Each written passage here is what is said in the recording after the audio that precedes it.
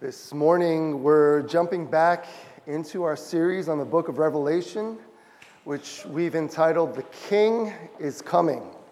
And it's been a few weeks, and so hopefully, by way of introduction, we'll kind of grease the skid a little. We're about halfway through the opening section, which is a series of 7 letters from King Jesus himself to the 7 churches in Asia Minor, which is modern-day Turkey. And as we come to the 4th of these letters, the middle letter in the series, the letter to the church in Thyatira, I think the timing is kind of apropos for us, coming off the heels of last weekend's Faith and Culture Conference. And if you're interested, we have audio recordings of it that are available upon request. You can contact the front office. But our topic for the conference was deconstruction and deconversion, kind of hot topics in our day today. And we asked, how do we make sense of the numerous stories we hear, either in the media or the stories we know of in our own lives? Could be from family members and friends, former church members, to even leaders in the global Christian community who once professed faith in Christ, but are now renouncing that faith, sometimes very publicly and vocally. How do we make sense of that? Well, we considered how important it is for us as the church to enter the deconstruction conversation, not as debaters, but as listeners and learners first. To be a non-anxious presence that welcomes doubts and tough questions of any kind, and to walk with people through those issues as long as it takes. Because when we move towards others with this posture of listening rather than arguing, what we might learn is that for many, the process of deconstruction is birthed more out of deep personal pain than mere intellectual hang-ups. And far too often, the place where that pain was inflicted was the church. Whether through sexual or spiritual abuse, racial or social discrimination, the minimizing, dismissing, or covering up of the same, maybe even in the name of grace and forgiveness, the straw that often breaks the camel's back isn't so much that these things could ever happen in a church, but that the church is willing to tolerate it. Dear friend, if this describes your experience, first of all, let me say thank you for being here. Only you and the Lord know what it takes for you to keep grappling with faith in the wake of what you suffered. And know that this is a place where your grappling is welcome. However messy it gets, however long it takes, wherever it takes us. Church should be a place where you are welcome to ask hard questions. But secondly, my hope this morning is that God's word will speak to you right where you are. Because what we'll discover as we unpack this letter is a church that was far too tolerant of evil in its midst. A tolerance that threatened not only its witness to the world outside, but its purity within. And no one, hear this, no one has a bigger problem with that kind of tolerance than Jesus. Jesus, who sees all and knows all, from whose penetrating gaze no evil or injustice goes unaccounted for. This Jesus calls his church to purity. A purity that's far more than just correct dogma or traditional social values, but a passionate commitment to his kingdom, the kingdom of heaven, and to the righteousness, justice, and truth it brings. That's the Jesus we see in the book of Revelation.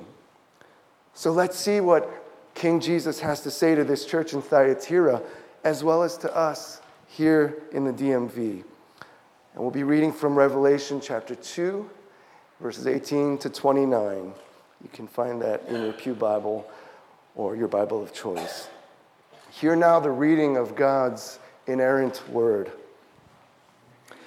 And to the angel of the church in Thyatira write, the words of the Son of God, who has eyes like a flame of fire, and whose feet are like burnished bronze.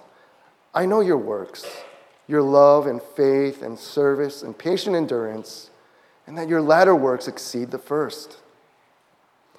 But I have this against you, that you tolerate that woman Jezebel, who calls herself a prophetess and is teaching and seducing my servants to practice sexual immorality and to eat food sacrificed to idols. I gave her time to repent, but she refuses to repent of her sexual immorality. Behold, I will throw her onto a sickbed, and those who commit adultery with her I will throw into great tribulation unless they repent of her works. And I will strike her children dead. And all the churches will know that I am he who searches mind and heart, and I will give to each of you according to your works.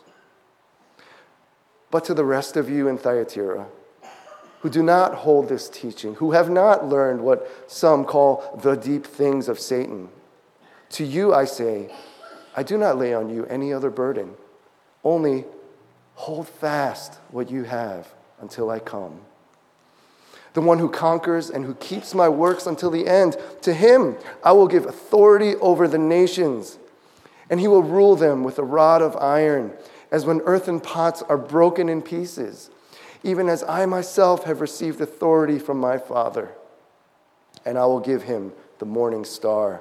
He who has an ear, let him hear what the Spirit says to the churches.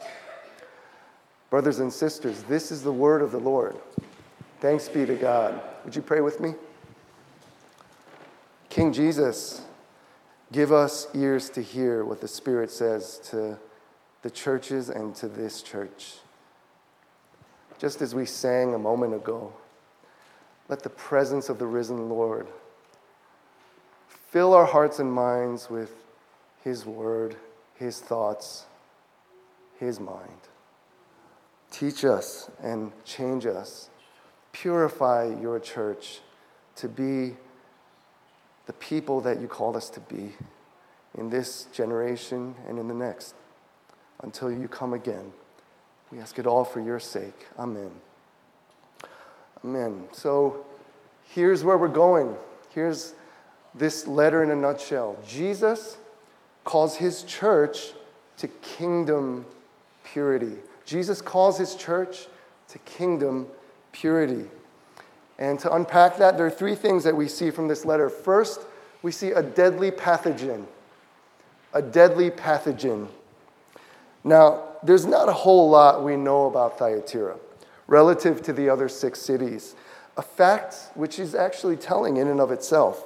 You see, Thyatira was the least significant and influential of the 7 cities, both because of its geography and also its culture. And if you remember this graphic from several weeks ago, this gives you kind of a lay of the land. Thyatira is nestled kind of inland and a little bit away, caught between 2 valleys, not a very strategic military location.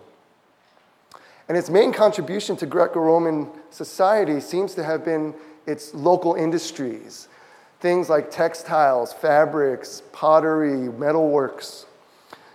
And so, for instance, in Acts 16, Luke mentions, quote, a woman named Lydia from the city of Thyatira, a seller of purple goods, who was a worshiper of God. And this Lydia gave ear to Paul's preaching at Philippi in Macedonia. Likewise, at the bookends of this letter, Jesus employs artisanal imagery like burnished bronze, rod of iron, earthen pots, which would have spoken right to the everyday stuff of Thyatiran life and commerce. Yet, from Jesus' opening commendation of the church in Thyatira, it's clear that her modest stature in society had no bearing on her spiritual vitality.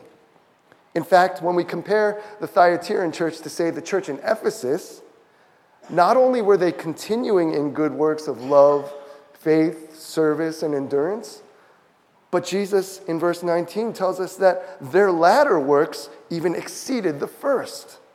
So the picture we get here is of a church that's generally vibrant and healthy, engaged in the community, and like the church in Pergamum, remaining faithful in the face of persecution. But they have this against them. Verse 20, they tolerate that woman Jezebel, who calls herself a prophetess and is teaching and seducing them to practice sexual immorality and to eat food sacrificed to idols. And their tolerance of this threat was so grave that it calls forth some of the most scathing and lengthy of Jesus' condemnations in these 7 letters. What do we make of this situation? How is it that the Thyatiran church could be doing so well, yet find themselves in such imminent danger spiritually? Why these stern warnings and condemnations from the Lord? Well, right off the bat, I think this text confronts us with a kind of reality check. What do I mean by that? Well, for many of us in the modern Western church especially, our tendency is to view spirituality in mainly discrete or computational terms. In other words, we'd like to think that if we hold the right doctrines, we do the right things, avoid the wrong, then the outcome should be a successful spiritual life. We have a hard time imagining that our personal spirituality is somehow mysteriously part of a broader narrative, one that plays out in the context of community and is shaped by the stories of others. And when it comes to the problem of evil, we tend to mainly understand it in terms of personal sins, thus overlooking some of the more nuanced ways the scriptures speak of evil.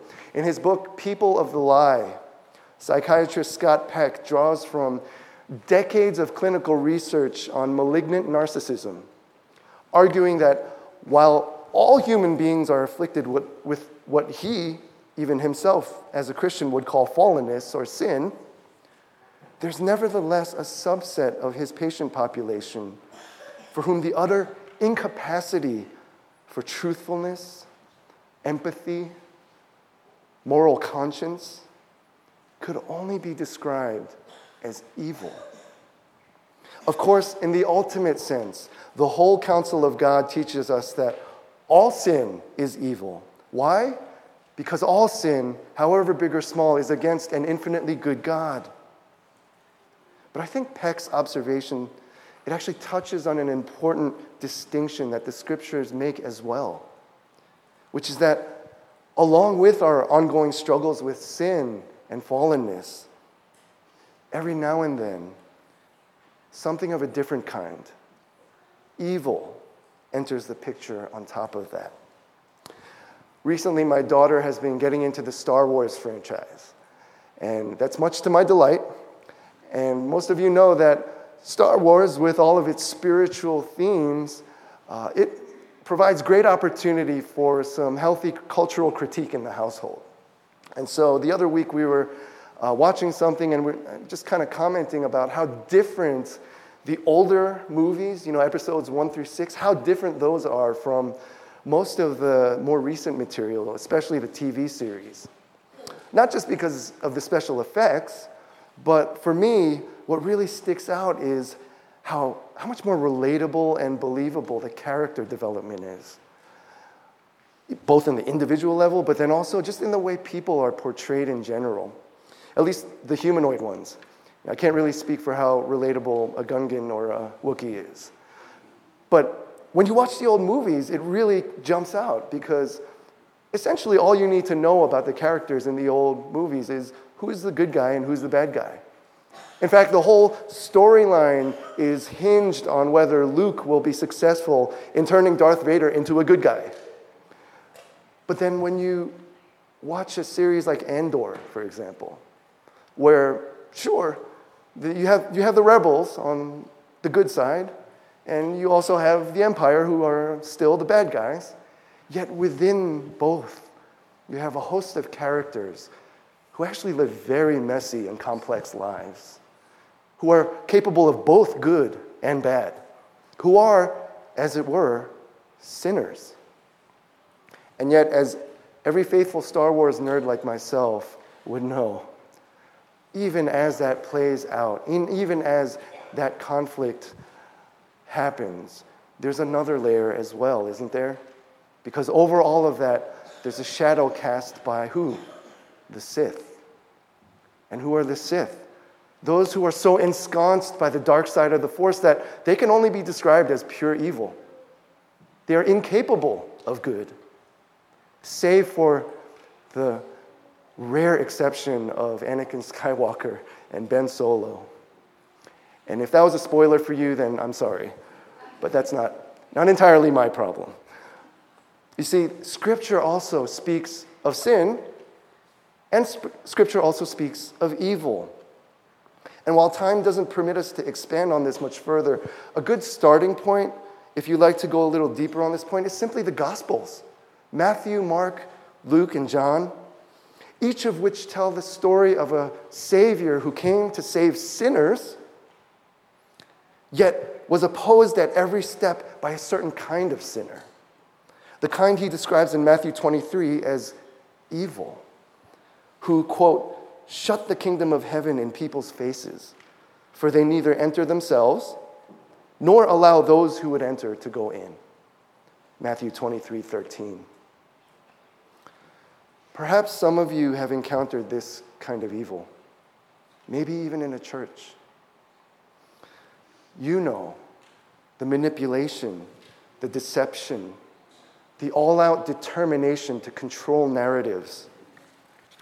That what you experienced, while on one level, sin that needs to be forgiven, was also more. It was evil. And it's to such a serious threat that Jesus alerts the Thyatiran believers. Nothing less than a deadly pathogen has entered the body. So who is this Jezebel? And what's so deadly about her? Well, almost certainly her real name was not Jezebel. But whatever her name, Jesus refers to this person symbolically as such in order to illustrate the severity of the threat, similar to his mention of Balaam in the previous letter. Historically, Jezebel was the Sidonian princess that we read of in 1 Kings chapter 16 and on, who ended up marrying King Ahab of the northern tribes. The couple then going on to lead Israel into the worst Baal worship and idolatry in Israel's history, and opposing Elijah all throughout his ministry, seeking his head at every turn. And in this same way, the Thyatiran Jezebel had somehow wormed her way into the church, establishing a prophetic ministry by which she was leading some of them into sin from the inside. Now, to be clear, the danger she poses has little to do with the fact that she's a woman. The New Testament provides ample evidence of women in the apostolic era who exercised prophetic gifts in the church. Let's make that clear. The issue isn't that she was a prophetess, it's that she was a self-appointed prophetess. Neither is the nature of Jezebel's seduction primarily sexual in nature. Although the term sexual immorality would be the most literal translation of the Greek word in verses 20 and 21, the way John uses it throughout Revelation, especially in the passages dealing with Babylon, is to refer to immorality in general, not just sexual immorality. In that way, John is following in the Old Testament prophetic tradition of likening spiritual unfaithfulness to sexual infidelity, as does our Lord himself in verse 22. So what then is the threat? Well, most likely, this teaching to eat food sacrificed to idols is referring to the kind of situation we saw at Pergamum a few weeks ago, where Christians in skilled professions would be part of trade guilds, many of which would hold banquets where they would be served food that was dedicated to certain local patron deities. And because in that culture, like many cultures in that part of the world even today, table fellowship was essential for professional success. Believers would be faced with a dilemma. Should I eat this food and essentially commit idolatry? Or am I willing to risk my career by abstaining? And to make matters worse, these events were also known to include acts of debauchery after the meal. Something which alone should have made it a non-discussion. Yet, somehow, Jezebel was able to convince some of the Thyatiran believers that, hey, they can participate in these acts of immorality and idolatry while still maintaining their faith. In verse 24, we see this cryptic term, the deep things of Satan, which could refer to one of two things, neither which has anything to do with Halloween. The first possibility is that Jezebel herself taught the, quote, deep things of Satan, by which she would have encouraged believers to engage in sinful behavior as perhaps the best or only way to truly, quote, know one's enemy, all the while reassuring them that their faith would remain unsullied. More likely, though, her teaching was akin to that of the contemporary pagan mystery cults, or even the later Gnostic movement, which held that certain secret insider knowledge of certain deep things was the highest spiritual pursuit, so much so that what you do with your body is practically inconsequential. Either way, by calling this teaching the deep things of Satan, Jesus is actually unmasking the deception for what it really is, a deadly pathogen threatening the life and health of his body, the church. So then what's the antidote? We've looked at a deadly pathogen, but secondly, there's the discipline of purity. The discipline of purity. Now, you can probably hear from my voice, as I hear from some of you coughing, that I'm getting over a little something. Picked it up earlier in the week. I think it's on its way out. Wasn't quite able to get the notes out when we were singing, but it sounds a lot worse than it is. Yet, every cold season, the same thing happens, and I've noticed this over time. I'll pick up what is some kind of viral infection, and then it eventually degrades into just kind of all-out post-nasal drip for a couple weeks. And sorry if that's TMI, but that's kind of my story, and I've learned to live with it. But earlier on, when I was younger, maybe because I was in denial or just out of youthful confidence, I used to think that when these colds happened, I can just, pop some antibiotics, which I now know is worthless for viral infections, take some NyQuil, maybe some cough drops, and just go about my life as is, and I'll be fine. As if just through the sheer power of positive thinking, the virus will just wake up and say, wait a minute, I don't want to be here anymore. I'm leaving. And obviously that didn't work out for me, but I had to learn that over time. And so when, sure enough, I felt the tickle in the throat this time and the congestion build in the sinuses, I knew that I was in for the long haul, that my path to healing was going to take the discipline of rest. I was going to have to unplug, discipline myself to rest, and heal. God's cure for the church's impurity is discipline. It doesn't come easy. But that discipline, it's actually a gracious discipline. It's a discipline of grace. First, it's gracious discipline for Jezebel and her followers. Now, we're not told exactly how, but we know from verse 21 that Jezebel was confronted about her false teaching. Yet she refused to repent. She hardened her heart. Even still, as he's carrying out his discipline of Jezebel in the following verse, Jesus continues to offer the possibility of repentance and mercy for her followers. Did you notice that? He even specifies the works they should repent of as her works. She's held responsible for their impurity. But secondly, God's purifying discipline is gracious discipline for us, his church. Did you catch how Jesus describes himself in verse 18? He introduces himself as the Son of God, which is the only time this title appears in all of Revelation. He goes on to restate John's own description of him from chapter 1, verses 14 and 15. The hairs of his head were white, like white wool, like snow. His eyes were like a flame of fire. His feet were like burnished bronze, refined in a furnace. Again, any Thyatiran metalworker would have made the connection. To have feet like burnished bronze meant not only stability and strength, but absolute purity. What's more, those flaming eyes that should burn in judgment at the first sight of immorality and idolatry, what do instead? Verse 23, they search mind and heart, literally kidneys and heart, which signify the emotions and the intellect, respectively. In other words, Christ's purpose in disciplining his people is not to destroy them, but to restore them in truth. And that's what the Thyatiran believers needed most. You see, while sexual sin is unambiguous, eating food sacrificed to idols was actually debatable at that time.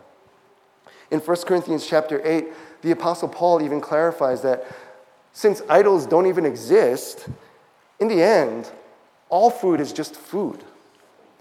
However, he recognizes that what's at stake is not the purity of food per se, but the heart and conscience of the one who either eats or abstains. And for the church in Thyatira, likewise, the truth of the matter was that for them, to eat food sacrificed to idols, especially in some attempt to outwit God and others, was immoral. And so in turning the lights on for them, Jesus is calling them in gracious discipline to be honest with themselves, to own the hard truth about what it might cost to follow him. For these Thyatirian believers, the cost of discipleship meant loss of livelihood, reputation, status. What about for us? Obviously, we face a pretty different set of circumstances today, don't we? Here in America, there's no emperor cult that demands our sole allegiance upon threat of death, although some might feel like we're headed that way. Neither do most of us encounter the kinds of ethical dilemmas we see play out in Revelation 2, at least not with as much on the line. Nonetheless, beloved, the core question remains: what are the deadly pathogens we've been tolerating in our own body? How have we accommodated sin or evil in our own lives? Maybe assuming we'll be fine so long as our theology is sound. Well, before moving on to our final point, I want to briefly suggest three possible areas to consider. Three cultural idolatries that we might be prone to tolerate in our day, all of which are connected. First, the idolatry of radical individualism. Radical individualism. And by radical, I mean more than just the kind of rugged individualism we associate with who vary in America. It's the kind of individualism that prizes one's personal freedom as the most sacred and untouchable right. But when we consider the call of Christian discipleship, the call to follow a crucified Savior, who of all people deserve to enjoy and demand absolute autonomy, yet who not only subjected to the will of his Father, but also emptied himself of his divine rights to become servant to his creatures. To think about the absurdity of it, yet the grace of it. How does that square with the ethos of radical individualism? What might it look like, friend, for me to repent of idolatrous radical individualism and to discipline myself in the direction of a more Christ-like, self-emptying, others orientation? Well, a second area would be the idolatry of power and success. And we're pretty familiar with this one here in the DMV, aren't we?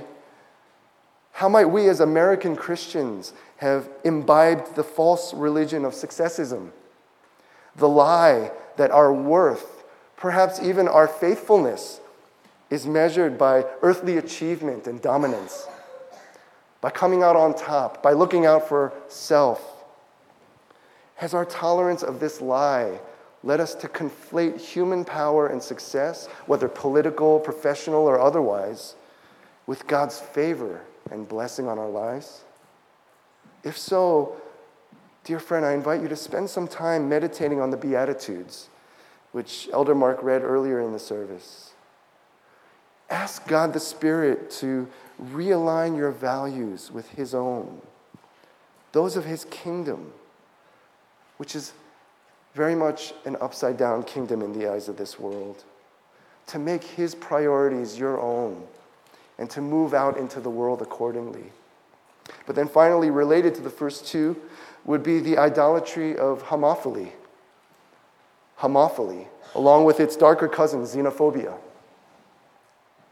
And this is one that we feel very much in the culture as well. Dear friend, invite the Son of God to search your mind and heart and ask yourself truthfully, are there any forms of othering that you tolerate in your life? If you're honest before the Lord and in the quiet of your soul, are you committed to only prioritizing and seeking out those who are already like yourself, even to the point of willfully avoiding those who are different from you? To whom do you need to repent for treating them as less than, simply because they're different than? Maybe it'll just call for starting with a greeting. When you see someone, to not avoid them, but to acknowledge their dignity and to do so with a holy greeting as the scriptures command us. Meditate this week on James chapters 1 and 2. Look at the call there for us to pure and undefiled religion before God, which consists of moving in compassion towards those who are different from us, even those who are more needy than us, to resist the pull of partiality that our culture encroaches upon us, and to stand against that grain, to let this be a house where homophily is never spoken of.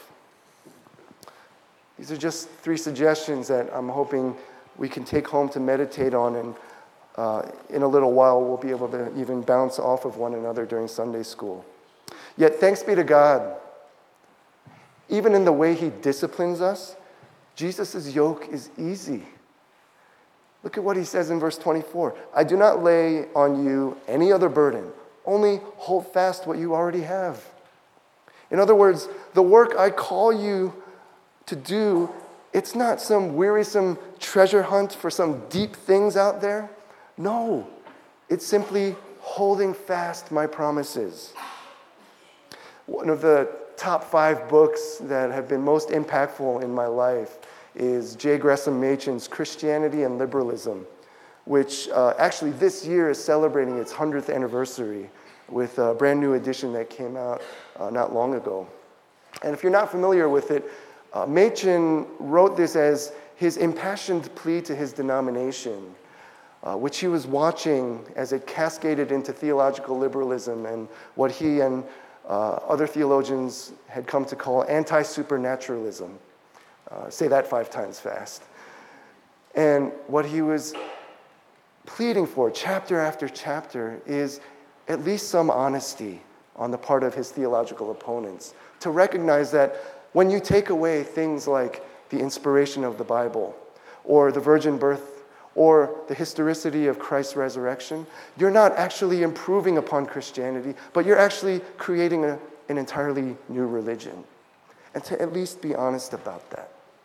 And all of this led to the final chapter on the church, where he spells out the implications for real people in the pews, people like you and me, that when you strip Christianity, the historic faith passed down from the apostles to us, of all of the supernatural, of all of the historical, then what results is a church that is no longer a church that is a hollow shell of itself, a church that's a place of anxiety and weariness because it's trapped in the endless cycle of trying to keep up with the culture.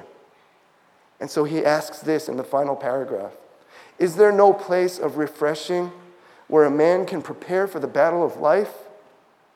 If there be such a place, then that is the house of God, and that the gate of heaven. And from under the threshold of that house will go forth a river that will revive the weary world. Beloved, it's such a place that Jesus calls us to be and that he promises us at the end of this letter. And so last, we'll close with this very brief point, the divine promise. There's a divine promise in this letter. It's twofold. We see it in verses 26 and 27. Now, these words might have rung familiar to you when we read them earlier. That's because they're from Psalm 2, which we recited as our call to worship. Except there's a twist, and you might have caught it. You see, whereas in Psalm 2, it's the Father giving authority over the nations to the Son, here, it's the Son who promises that same authority to who? To us. What grace! What amazing kindness. This is his promise to us. And it's only possible for sinners like you and me if Christ has made himself ours through faith. If we have been united to him in his death and resurrection, as we saw vividly portrayed in the sacrament of baptism not long ago, and as we're about to celebrate again at the table. It's this union with Christ which he promises next. In verse 28, I will give him the morning star. What is this morning star? It's the star that Balaam envisioned in Numbers 24:17, which God promised would rise up out of Jacob to defeat his enemies. It's that same star that you see in Revelation 22, all the way at the end of this book. That unlike the so-called morning stars of the Roman Imperium, who grasped at immortality by etching their images on coins and artifacts, this bright morning star dwells in true immortality and light, where he rules over all nations until the day he brings us home to reign with him forever. This is the one promise to us. He promises us himself. And that's exactly what we celebrate both at the font and at the table. Jesus is ours because he has made us his.